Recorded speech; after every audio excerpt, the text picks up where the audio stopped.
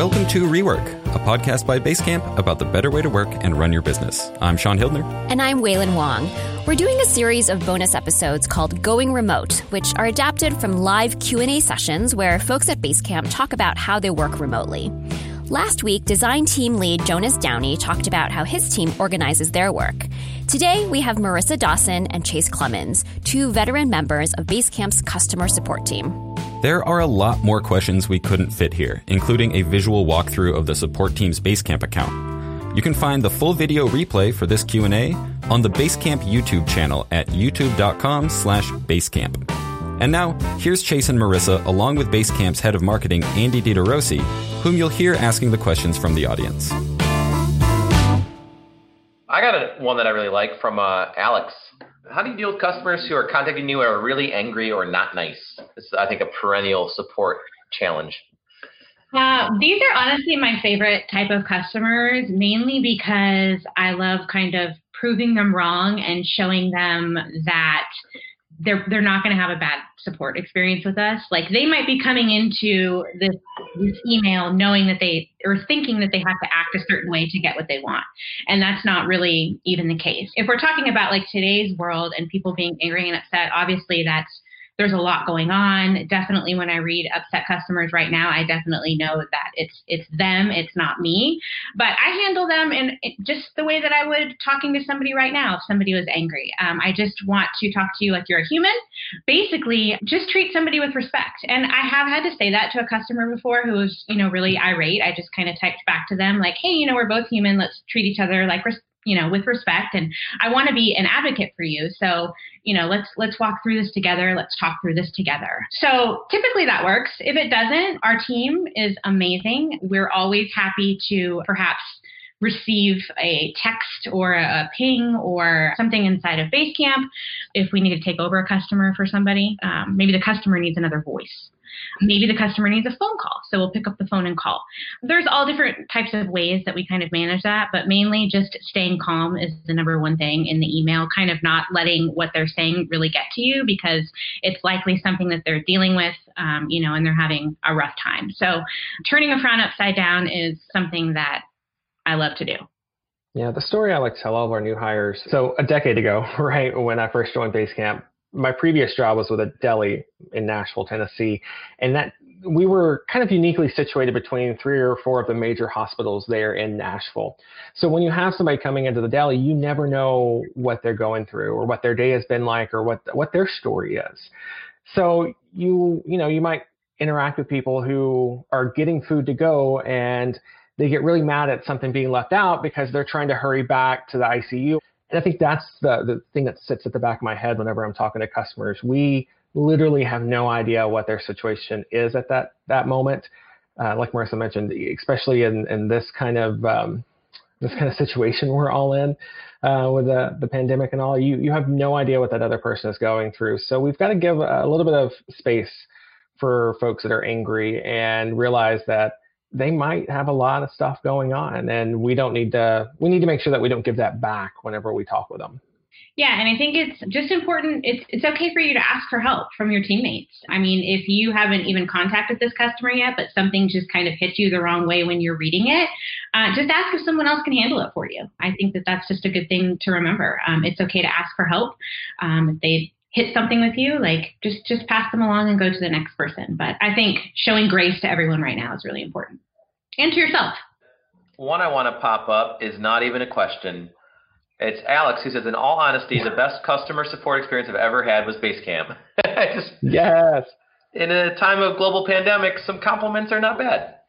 That's awesome. Alex, you're the best. Thank you. High five. You're on Twitch too, which we have a new Twitch channel, so that's feeling good.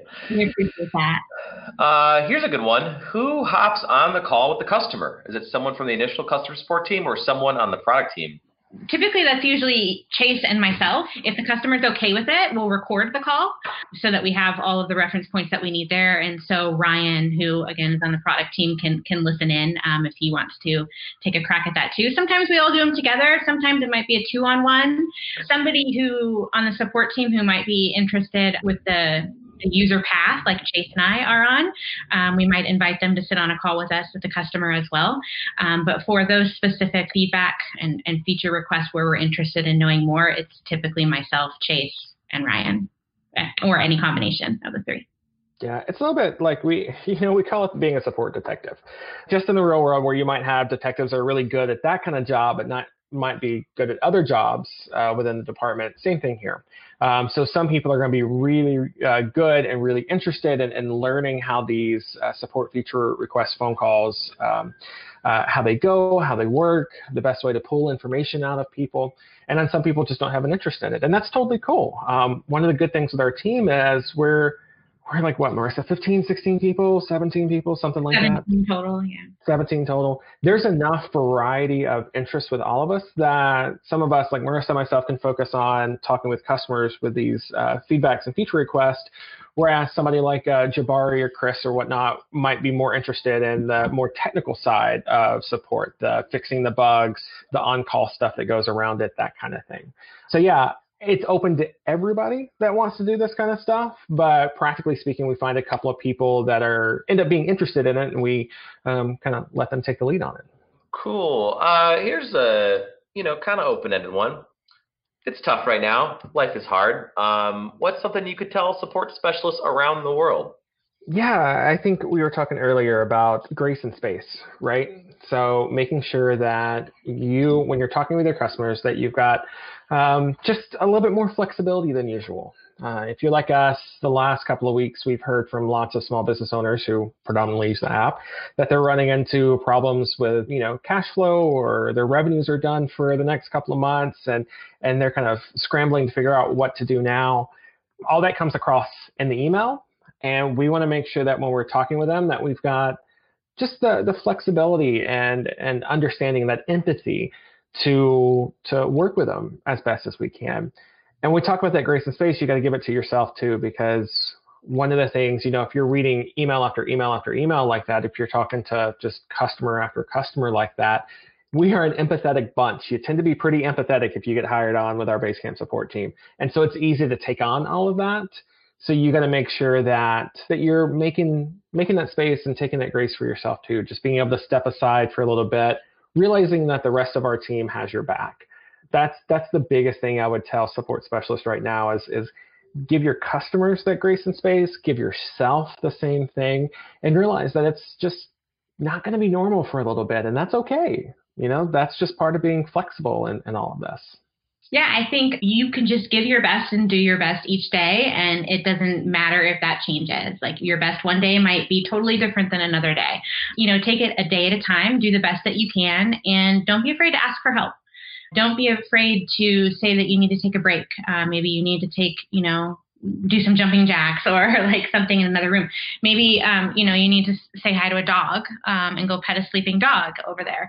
Try to remember to do little things for yourself. It's kind of, Chase mentioned grace and space, but it's also like the whole airplane thing. Like, you can't give oxygen to the people around you unless you put the mask on your face first. So be good to yourself.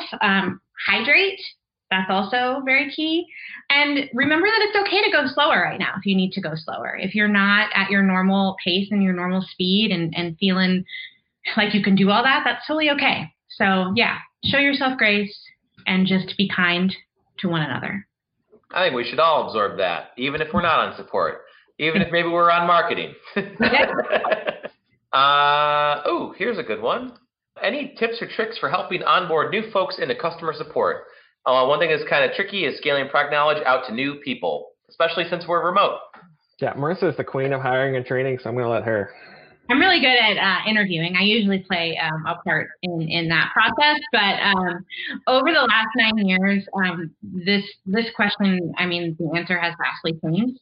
When I started at Basecamp, it was just here's your computer and here's the tools that we use at this time, and just try to start answering these emails from customers, and we'll let you know if you're right. If you're not, don't fix it and then kind of move on. So as you can imagine, the sink or swim method that we originally used has changed 9 years later, thank goodness. So we've had folks on our support team actually create some really great documentation for that. I realize doing that right now might be difficult if you have a higher support load, but when you do have downtime or time to do that, you might start creating like some project templates, which is where we house like a new hire template that has all of these different guides and manuals that explain each one of our, tools that we use, like Help Scout. There's probably a short video or some GIFs in there that show exactly what we do. We have some docs. We use Basecamp docs. Again, everything that Chase mentioned is in Basecamp for this person. But we have different docs that maybe explain our company culture and our team's culture and all kinds of things. Everything that we use, we've kind of set up into mini guides that live inside of a template. So when somebody joins, we can, create a project that's like, welcome, Marissa, and everything lives in there. And so their first, few weeks, couple weeks, they spend time going through those manuals and those guides to learn the different tools that our team use. And I do agree, it is difficult scaling that type of knowledge out to new people. We often forget folks that have been here for a while, like Chase and I have, that we know something that somebody might not, and that might not actually be anywhere inside of Basecamp. It's just we might tell somebody that and everyone's like, oh, wow, I never knew that. So we try to share knowledge whenever we have it in our campfire as well. That way, because in Basecamp, you can search. Maybe you want to search about a certain thing that you weren't sure of, like a customer had a question like, is there time tracking? And so maybe you can't find that answer somewhere. So you could search time tracking and maybe that comes up right in our campfire where we talked about it like a month ago, but maybe that person wasn't there. So kind of keeping everything in one central place is great. And then when you have time, just start creating those manuals, that knowledge base that you'll be able to use eventually. If not, if you don't have time for that, find out what works best for your customer support person. Do they learn better visually? Do they learn better just like reading? Is it better if you hop on a video call to explain something and share their screen? Things like that. That's what I would say. Chase? This is the power. Jason and David talk about it a lot, right? The power of asynchronous, the power of having it written down so that if your entire support team happens to be on an airplane with no Wi-Fi, that if somebody runs into a problem with a customer on the ground, then they're cool. Like they have a resource available for them. Document everything, write everything down, put it in that one place that everyone can get to, because this is going to be a big resource for the new folks that you hire. And know that even if you are busy right now with support emails, that this is just as important. So even if you can schedule one person to maybe start working on that, it's going to be very valuable for you because it's going to help your new folks in the future. Cool. I think that's it. I really appreciate you all joining the stream. Thanks, Chase and Marissa. Of course. That's what we're here for. Having us. And also, I appreciate you. I think that's something else that we can all say to each other. Like, I appreciate you. So Chase and Andy, I appreciate you. I appreciate everyone that joined us today and asked questions. Rework is produced by Waylon Wong and me, Sean Hildner. Music for the show is by Clipart. As we mentioned at the top of the episode, Chase and Marissa's full Q&A was much longer and includes some neat visuals. The full video is at youtube.com/basecamp, where we have a playlist of all our Going Remote sessions. If you have a question for our support team or anyone else at Basecamp, email us at hello@rework.fm. These live streamed Q&A sessions are ongoing, and you can find out when new ones are happening via the Basecamp Twitter feed. That's at Basecamp.